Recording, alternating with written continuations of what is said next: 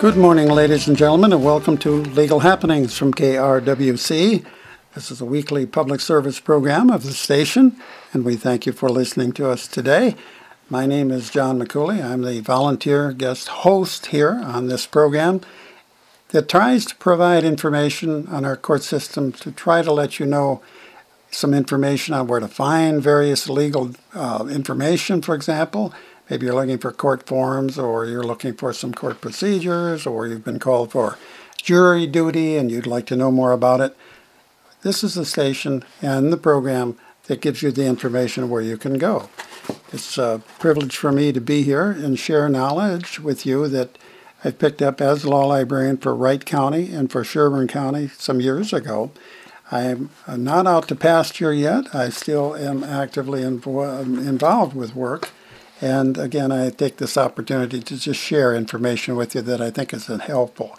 When I was a kid coming up in South Chicago, I actually grew up in Gary, Indiana, and left when I was 17 to join the Navy. Well, I never went back, but we do know that our court system was very complicated and seemed so far aloof to go all the way up into Chicago to settle a matter that we as a community seemed to settle our differences in different ways, peaceful as best we could in the 1950s. Now, I'm obviously very old, or have had some experience with that, and it was a different world then than it is today. We have many more issues to be concerned with. One of them that comes up once in a while is the myth of moral justice. People will be talking about they want to go to court and have the court hear a story, their particular story, but it never really makes it to court. There's settlements, there's other ways, ADR, other possible ways of settling a matter without going to court. And so Thane Rosenblum is a former law professor, and he wrote the book called The Myth of Moral Justice: Why Our Legal System Fails to Do What's Right. It should be read by every law student in America, according to the New York Times, but basically it's a way of trying to understand that the court systems work different than the way we think of settling matters. It might be that if I owe you money, if we share 50-50, what's fairer than that? Work out some fair arrangement. But it isn't always that way through our court system, and there are reasons for that. So I invite you to look into that book if you'd like to learn more about the Myth of Moral Justice by Thane Rosenblum. It's on HarperCollins Publishing, and it was published back in 2002. It's an older book, but it's very helpful for some of us who want to understand how our system works and how we think it should work. It doesn't always work out the same. Well, coming up today on Legal Happenings, we have a couple of legal commentaries for you. One is District Court Judge Greg Galler is going to be talking about the subject of police obligations at shootings. Obviously, this is a very important matter as we're into this in our news and the way our world events are going. And then a little bit later on, District Court Judge will be talking, Stephen Halsey will be talking about getting bailed out. And we chose that particular subject today because District Court Judge Halsey did write an article in the Citizen Tribune on June 13th here in the Clearwater, Monticello area. It's In Your Court. That's his publication title. And Why Is That Criminal Out on Bail? By District Court Judge Stephen Halsey. He talks about what bail is all about, how the system works, and that no one can be held without bail.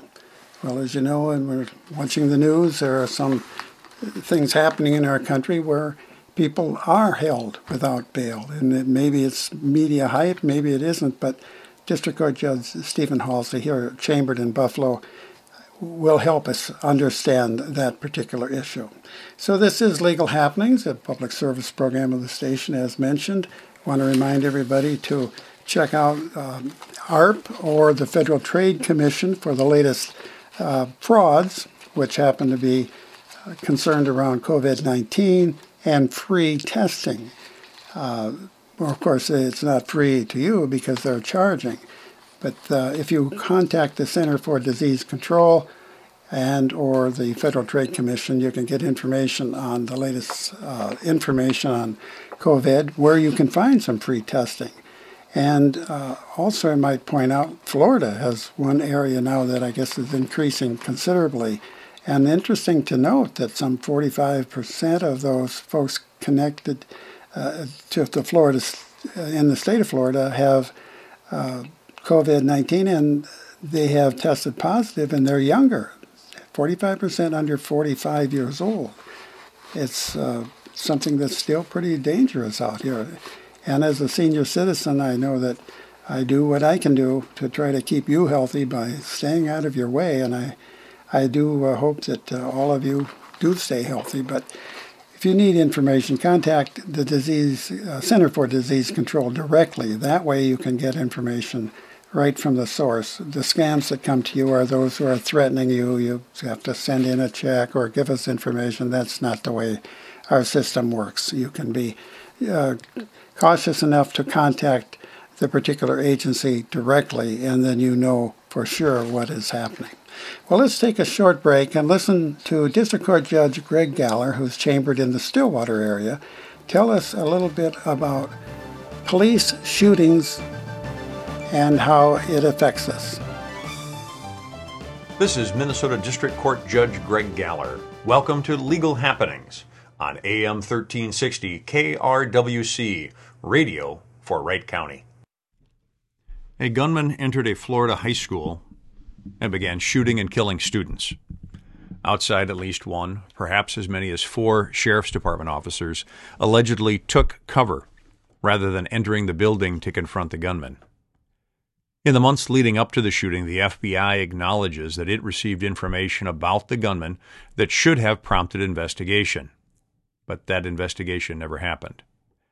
A number of people have asked if the sheriff's officers or the FBI could successfully be sued for failing to act.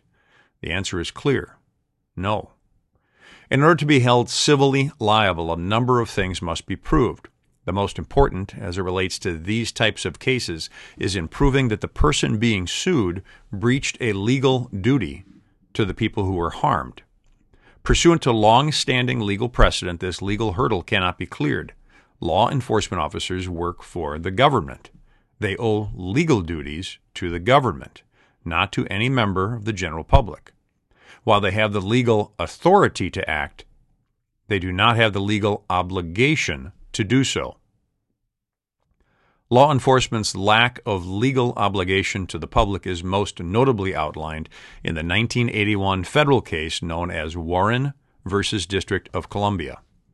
A more complete understanding of this tragic, disturbing, and horrendous case can be found on the Internet. Following clear legal precedent, the court dismissed a citizen lawsuit claiming that the police failed to provide protection, citing the well-established rule that police, quote, are under no general duty to provide public services, such as police protection, to any particular individual citizen, end quote. Accordingly, the sheriff's officers in Florida had no public legal duty to enter the school to attempt to stop the gunman, and the FBI had no public duty to investigate the alleged shooter. While many express outrage at these alleged failures, those failures will not expose the officers to civil liability. Plainly stated, the officers had no legal obligation to protect the children in the school, such as would subject them to civil liability. Now, it is true that the officers could be subject to discipline as it relates to their jobs. However, that discipline is internal to their own agency. It does not create a cause of action for those who are harmed. This further shows that any law enforcement officer owes a legal duty only to the level of government that employs them. FBI agents are obligated only to the federal government, sheriff's officers only to the county they work for, and city police only to their city. Regardless of these legal standards, many officers, perhaps most, and many private citizens too, would willingly and without hesitation enter a dangerous situation to attempt to help others. However, free citizens in a free society need to understand that the police have no legal obligation to protect you or to render you aid. Police work for and owe a legal duty to the government, not to any individual citizen. This has been Judge Greg Galler with Legal Happenings on AM 1360 KRWC Radio for Wright County. You're listening to Legal Happenings from KRWC this Sunday morning. Thanks for the company. If you have a question, comment, or concern, or perhaps would like to hear of a specific commentary on a specific matter, I invite you to let us know at lawlibrarian@frontier.com. That's lawlibrarian@frontier.com, and we'd be more than happy to look into that and see if our courts would like to address a general interest type legal issue, as they have done with 150 some different commentaries over the last 5 years or so.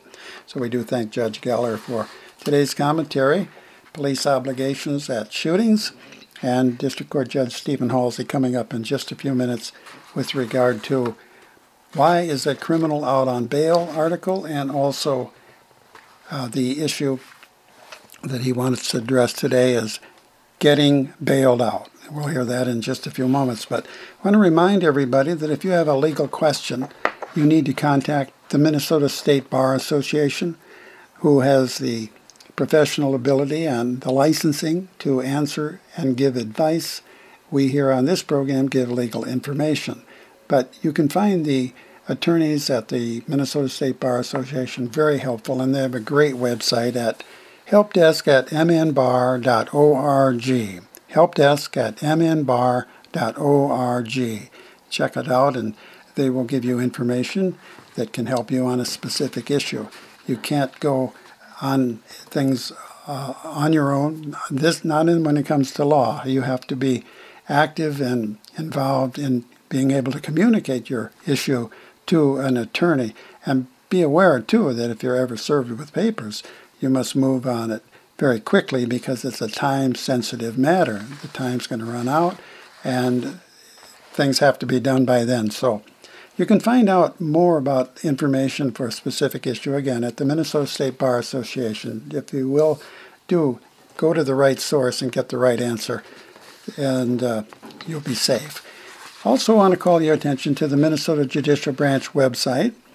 They, of course, continue to monitor the most current statements and recommendations regarding the COVID-19 in our area, and they help direct and help our court systems throughout our 87 counties get back into some sort of a new normal, if that's what you want to call it.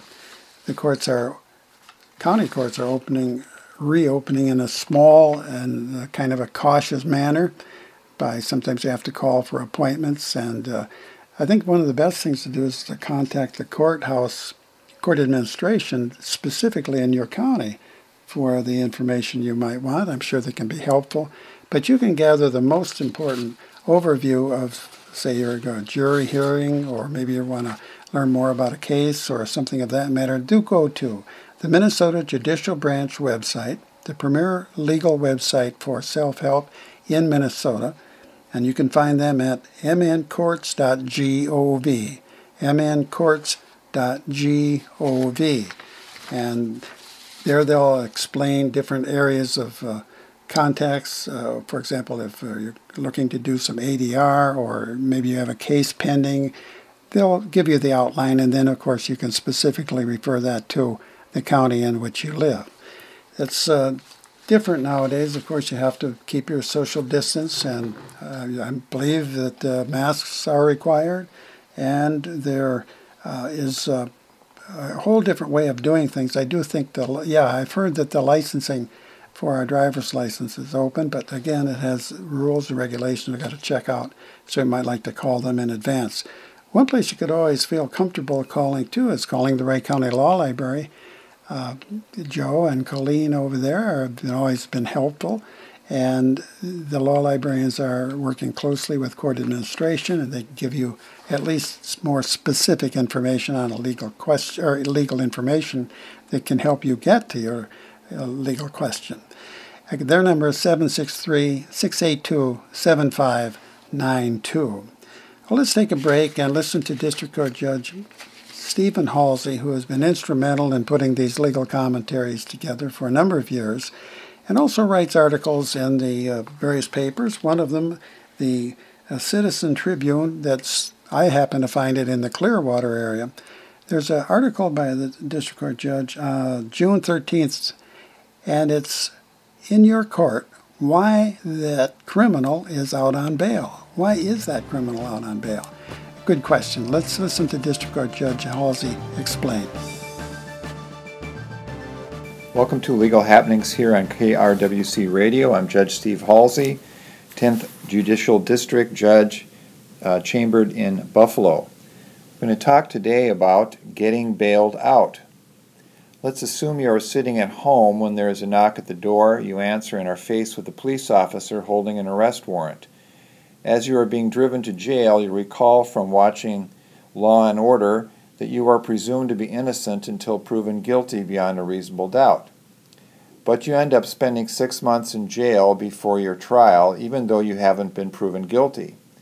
That's what would happen if you were held without bail.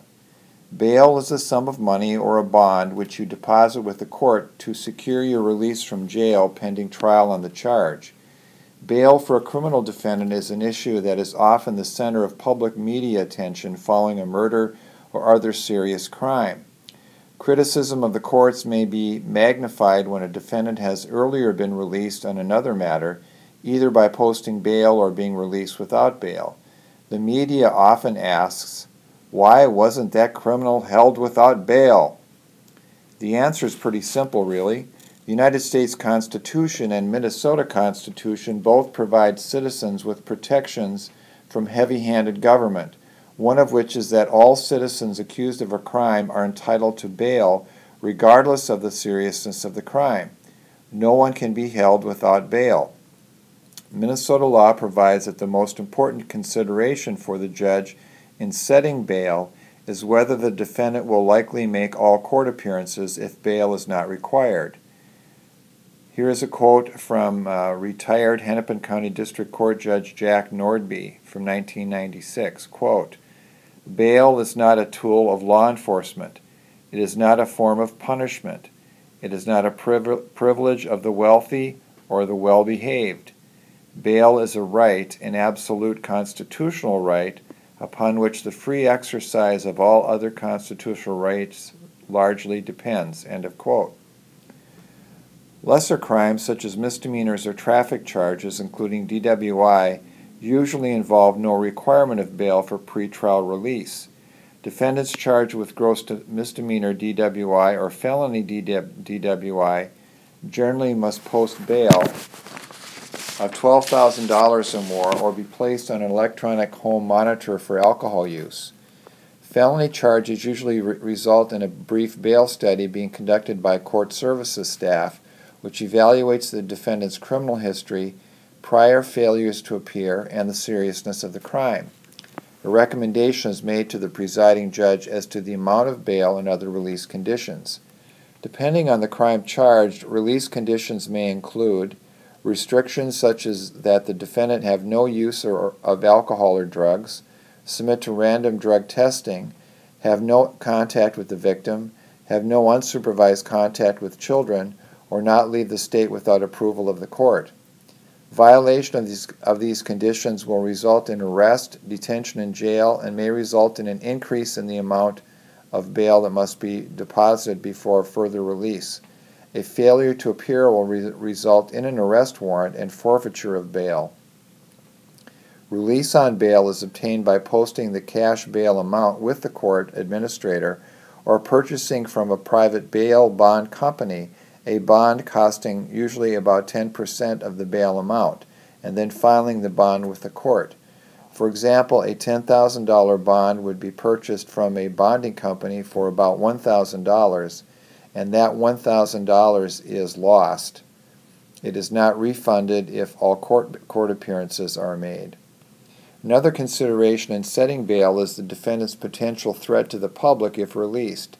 Minnesota requires that a defendant be released if sufficient conditions are placed on the defendant to safeguard the public and to ensure attendance at court appearances. Often controversy erupts when a defendant violates a condition of release and commits another crime. The question is asked, Why didn't the court arrest the defendant when he violated his conditions of release? Courts are but one of our three branches of government, the others being the legislative and executive branches. Law enforcement agencies, including the county attorney, sheriff's department, and police departments, are responsible for enforcing the court's orders and arresting persons who violate the law. Under our constitutional system, the court has no means to arrest those who violate its orders. In addition, the prosecution may dismiss the charges without the court's approval. So please view media reports regarding arrests and bail with a critical eye, keeping our constitutional protections foremost in your analysis. Consider also how you would feel if you or your spouse or child were arrested for a serious crime and no bail was allowed, and the court required jail detention for many months pending trial. In the United States, we are all presumed innocent until proven guilty beyond a reasonable doubt by a unanimous jury of our peers. But more on those constitutional protections in other comments in the future. I'm Steve Halsey, Judge of District Court in Wright County, chambered in Buffalo. If you have any questions or comments about my comments, or if you have particular topics you would like me to address in future broadcasts, you may email me at Stephen, S-T-E-P-H-E-N, .Halsey, H-A-L-S-E-Y, @courts.state.mn.us. Thank you for listening to Legal Happenings here on KRWC Radio. Thank you, Judge Halsey. If you have a question or comment, I certainly would encourage you to write me, John McCooley, at lawlibrarian@frontier.com, lawlibrarian@frontier.com. We'd love to hear from you. We'd like to know if you're learning something here, if there's something you are looking for, or something that we need to be doing to maybe make life easier for you. The law is a complicated matter, an entire profession on its own, one of our three legs of government, our judicial system, and there's a lot to know about that, and sometimes just doing some of the very basics that are presented, such as through the Minnesota Judicial Branch website, all the court forms, if you're getting a divorce or if you're getting a change of custody or a child support issued, you need to go there because that's where you can learn the basics to understand the issue, see the forms, and then more intelligently be able to contact and communicate with your attorney. So we're not offering any free law clinics that I know of at this time, but I hope that it can come back soon. It was very helpful to a lot of people, but right now, for obvious reasons of health, we and the whole state are not getting too involved with those gatherings of people, 10 or more. Also want to remind everybody that the rights and responsibilities for victims of domestic abuse is a self-help one-page form explaining what that's all about. Well, as you know, domestic abuse is up throughout our area, and for those of you who would like to learn more about it, check it out. It's the Rights and Resources for Victims of Domestic Abuse.